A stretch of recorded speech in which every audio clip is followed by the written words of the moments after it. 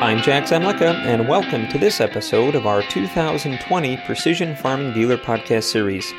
In today's program, we get some insight into how the spring supply chain is being disrupted by the coronavirus pandemic and how one precision dealer is proactively planning to keep customers running throughout the season. If you're tuning in for the first time, I'd encourage you to subscribe to this series, currently available in iTunes, the Google Play Store, SoundCloud, Stitcher Radio, TuneIn Radio, and Spotify. And a reminder that by subscribing, you will be able to get an alert when upcoming episodes in this series are released. While scaling preseason spring planting projects is as much an art as it is a science for Lance Larson, Precision Service Coordinator with AgTegra, a 5,000-plus farm cooperative based in Aberdeen, South Dakota, and Precision Farming Dealer's 2014 Most Valuable Dealership. But with planters getting ready to roll throughout Lance's service area, he and nearly 20 precision specialists are finding some parts to be scarce as suppliers encounter delays due to the pandemic.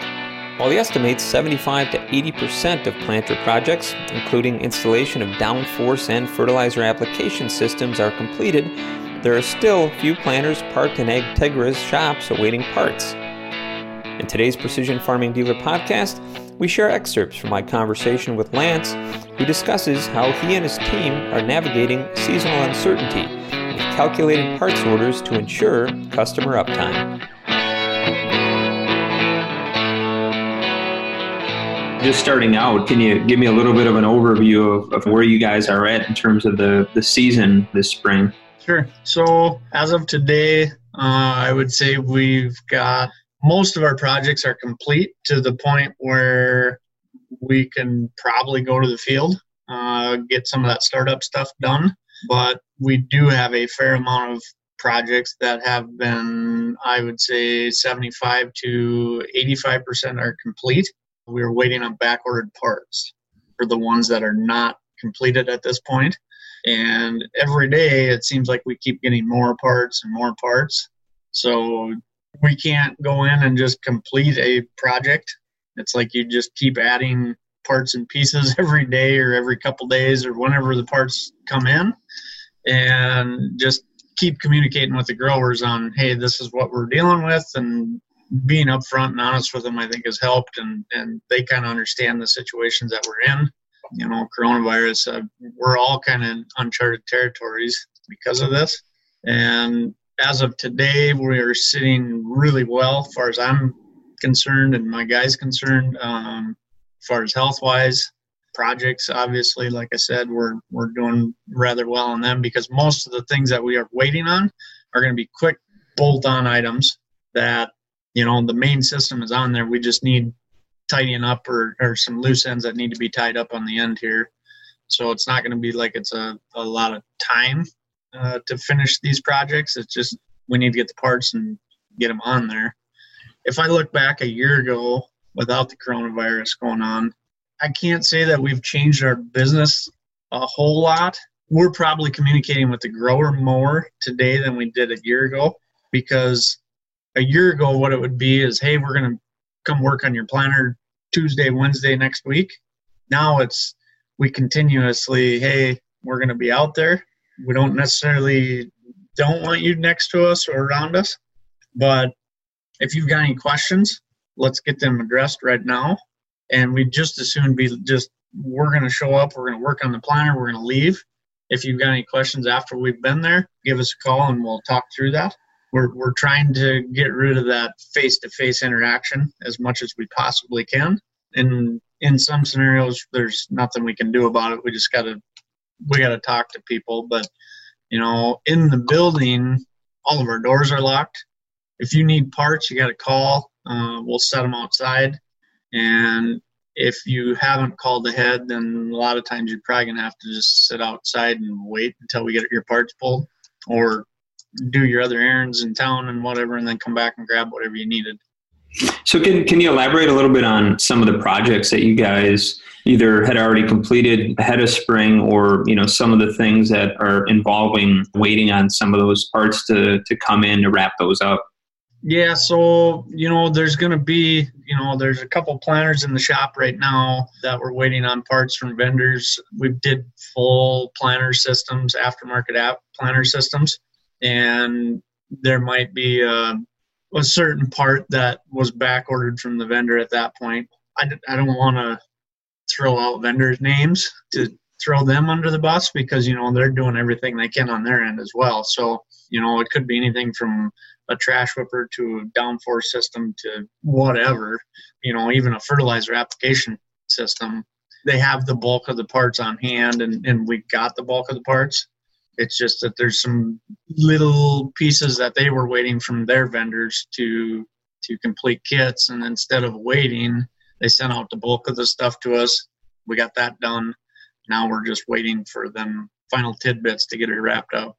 So what kind of a timetable do you have? I mean, in terms of what's being communicated to you guys, and then what you're communicating to customers in terms of that wait time? Yep. So at this point, when we're talking to our customers, obviously it all pivots on, when these parts come in. So basically we're just telling them, hey, when the parts show up, we're going to get the project done. We have no idea. It could be tomorrow. It could be 2 weeks. But at the end of the day, we're going to get it taken care of, and they're going to be ready to plant corn when they're ready to go to the field. So talking to the vendors, most of them are starting to get to the point where they're getting caught up with the bulk of their shipments, and a lot of their back-ordered items are showing up at this point. So now at this point, it's just getting them shipments out the door and to us. And to be honest with you, I think at this point, we've only got 4 projects here at Bath. I think we've got a couple down in Woolsey that we need to wrap up. But other than that, we're kind of waiting at this point just for the green flag to drop and us to go to the field. So remind me again on how big of a team, you guys have there on the precision side, and maybe talk a little bit about the internal communication, how you guys have been able to stay in touch or maintain efficiency, meet those customer expectations, obviously without probably the same level of interaction you're accustomed to, particularly this time of year. Yep. So one thing on our end, our interaction within the team is kind of maintained. And, that's one thing, kind of not to get off course on you, but that's one thing that I'm really fortunate and I think about other industries and other people that are struggling with this whole COVID-19 thing that we're going through. And they can't interact with people like we do. From the start, the team of, we got close to 20 people now on our team total. We've been in close contact from the start of this. So at that point, we don't have to stay away from them people because we've been around them. When we go home, we go home. We don't get to do anything after work, but just being able to interact with the people and the guys and the girls on the team, I kind of almost gives us an unfair advantage versus the rest of the world, I would say, because there's a lot of people that are going through this that are sitting at home with their direct family, and that's all the interaction with people that they have. So I don't know. I'm really fortunate and happy about that. The one thing that we've done different, I guess, is we're doing a lot more Zoom meetings just to communicate back and forth with, my group and my team here in Aberdeen, and then the group in Woolsey. The group out in Bowdle, they stop here every morning and grab parts, and then they head out to Bowdle to their projects. But one thing that hasn't changed is I've actually got guys from Aberdeen and, my group are actually down in Woolsey helping wrap up some projects down there this week. So really our whole team, the way we do business hasn't really changed internally. It's just that external part that we've kind of been dancing and skirting around. So you're obviously, looks like you're coming today from your office there. So from AgTegra's standpoint, have they communicated or implemented anything that's company-wide or policies or procedures? I know obviously talking with a lot of other, dealerships, they've taken measures, some, more significant than others in terms of, access and having employees come in or stay home. Sure. The biggest thing that happened, I would say kind of right away, Jack, was obviously the fear of the unknown. And one of the things that happened was the people that didn't have to be in the buildings, whether it's bookkeepers or, whatever the position was, if they could do their job like they would in the office. They were sent home to work from home, and that was right out of the chute. And then shortly after that, we got the company-wide, hey, everybody lock your doors. We got a couple documents to hang on the door for customers to read and understand what's going on and why we're doing it. And then phone numbers of people to get in contact with if they did need something. And then obviously there's all kinds of policies on the back end. If we run into somebody that, say if I go home and my significant other comes down with something, then I've got to contact my supervisor and say, hey, I've got a fever in my household. We're experiencing symptoms. So at that point, I've got to stay home from work. And there's all kinds of policies along after that. If that person is better for 3 days without medication, then we can wait a couple more days and then we can come back to work as long as we're not experiencing anything. And there's just a lot of different little things like that. But I think that's kind of, I wouldn't say general for everybody, but a lot of other vendors and people that I've talked to is kind of on the same deal. So when you're looking at, the diversity of AgTegra now, obviously, being on the precision side, that's one aspect. But unlike a lot of, say, equipment dealerships, they have, parts and service and sales. But there's a lot more that goes into the co-op there. You've got, the fertilizer side, you get the chemical side. So, there's a lot of different aspects to the business. How have you seen, from your seat, any of that dynamic change? Because, maybe a dealership, smaller ones might have, 20, 30 employees. You guys are exceptionally larger. Right. So, I would say the biggest thing that I've noticed since this whole deal has started and things have kind of transitioned, there's a lot more of indirect communication, whether it's phone, email, Zoom meetings, anything like that, whether it's with growers, vendors, the internal team itself, just trying not to, I was just talking here probably 20 minutes before we got on this call with some of our location out in McLaughlin. They were having some issues with equipment. Well, it was unheard of a year ago to have a Zoom meeting, but because of that Zoom meeting and we could see each other and I could share my screen with them, we figured out the problem in, I think it took 10, 15 minutes. So although this is kind of a hindrance to some people and obviously it's a change, there's some hurdles that we've been dealing with. It's not the walk up and shake the hand of the customer and give them a pat on the back and say, hey, what can I do for you today type deal. We're learning how to communicate probably better because of it, to be honest with you. And I think there's going to be some good things that come of it, even though there's a lot of negatives as well. So. Yeah, when you think about that, I know just from our experience here with our organization, I know communication has been terribly important, to kind of maintain efficiency and keep everybody connected. And we've seen, similar benefits in that, in some cases, there's actually more communication than in the past, probably because it's more necessary now to jump on a call or a Zoom meeting than maybe walk over to, somebody's desk. But you mentioned the fact that there may be some takeaways here, and you had a good example there about, getting on a meeting with another location to diagnose a problem and solve it. And I would guess, maybe a year ago that would have required perhaps a visit out there or sending somebody out there. Do you see things coming out of this that, you may carry over then as potential options or procedures saying, hey, you know what, we did learn some things out of this, and sure, we had some setbacks, but there's probably some good that we could implement here. Yeah, no, and that's probably one of the biggest ones that I've noticed already. I would have never thought about doing it that way in the past. And the other thing is so many of the employees at AgTegra, not just in my precision division, but the agronomists, the feed guys, everybody company-wide has been on so many of these Zoom meetings because of this. And prior to this, having somebody get on a meeting like this and actually have their camera on was like you don't need to see me.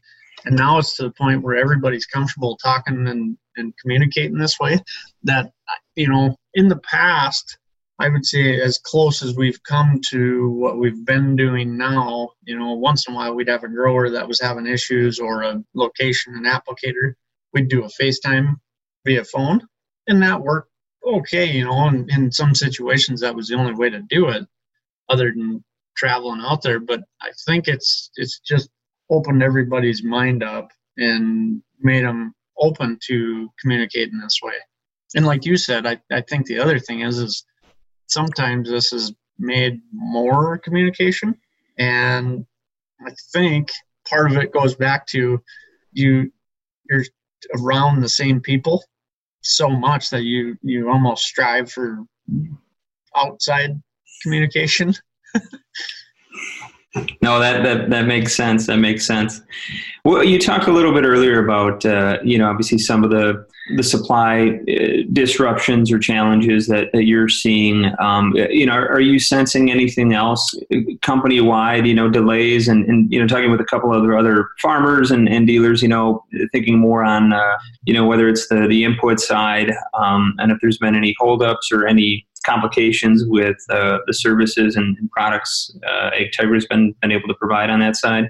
Yep. So actually on our end, just at Bath Fertilizer up here up the road, they pretty much had all their prepaid inputs and then some in-house before a lot of this hit.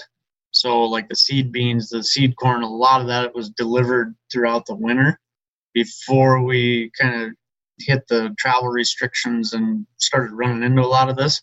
So I'm not really seeing or hearing any of that. The only thing I would say that has probably changed is delivering the product to the grower. So a lot of times there was a lot of interaction and stuff like that when we hauled seed corn out to the grower or seed beans or things like that. Now it's more of that communication. Hey, we're going to come out. We're going to be there. We're going to pull in the yard at this time. Not much interaction on that unless, about the most that we're probably dealing with as a grower is there to unload pallets or seed boxes.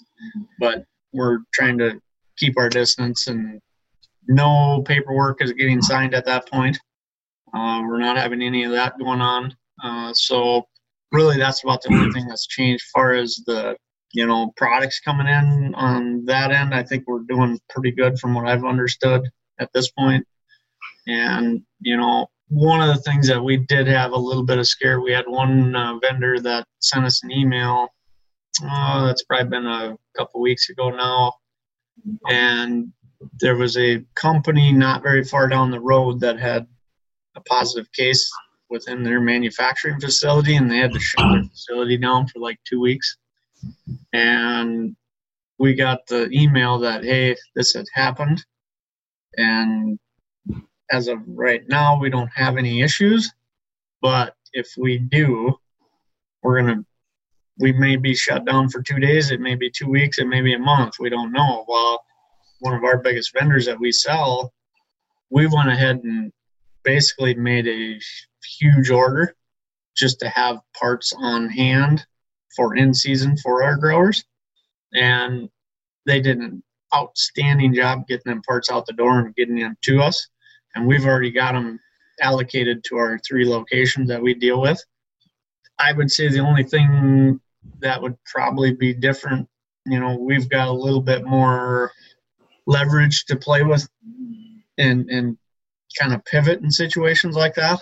Some of the smaller precision ag dealers probably weren't able to just basically dump another early order per se, because that's the size of the order that we put in, because in season a lot of times we keep stuff on hand, but we don't keep a lot of quantity on hand. As it goes out the door, we just order more and we keep it rotating our stock.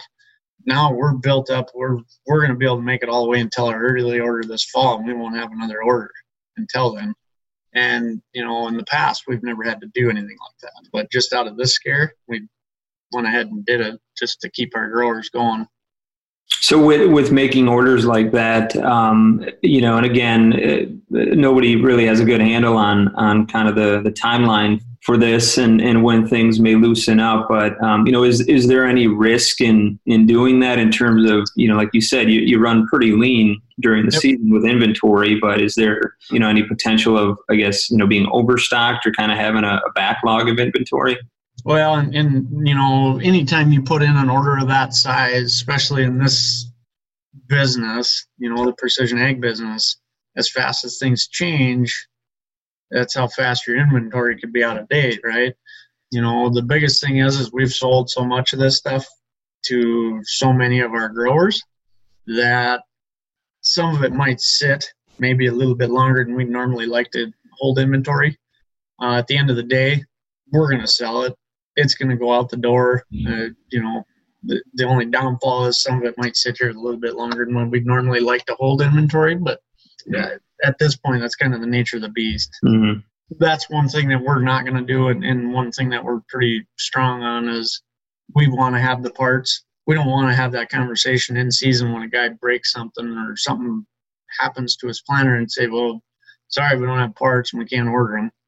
Yeah, I don't want to have that conversation because I know if the shoe was on the other foot, I wouldn't want to have my guy come to me and tell me, hey, I can't get you that part. So that's why we went ahead and just did that just so we don't have to have that conversation. Well, thank you, Lance, for sharing your perspective. And look for more coverage of how other dealerships are navigating the pandemic at farmequipment.com with recaps from different operations throughout the country. You can also keep up on the latest precision farming news impacting your dealership by registering online for our free e-newsletter. And be sure to follow us on Twitter at PFD Editors and on our Precision Farming Dealer Facebook page. Well, I hope that you'll join us again for the next episode in our 2020 podcast series. For Lance Larson, AgTegra, and our entire staff here with Precision Farming Dealer, I'm Jack Zemlicka. Thanks for listening.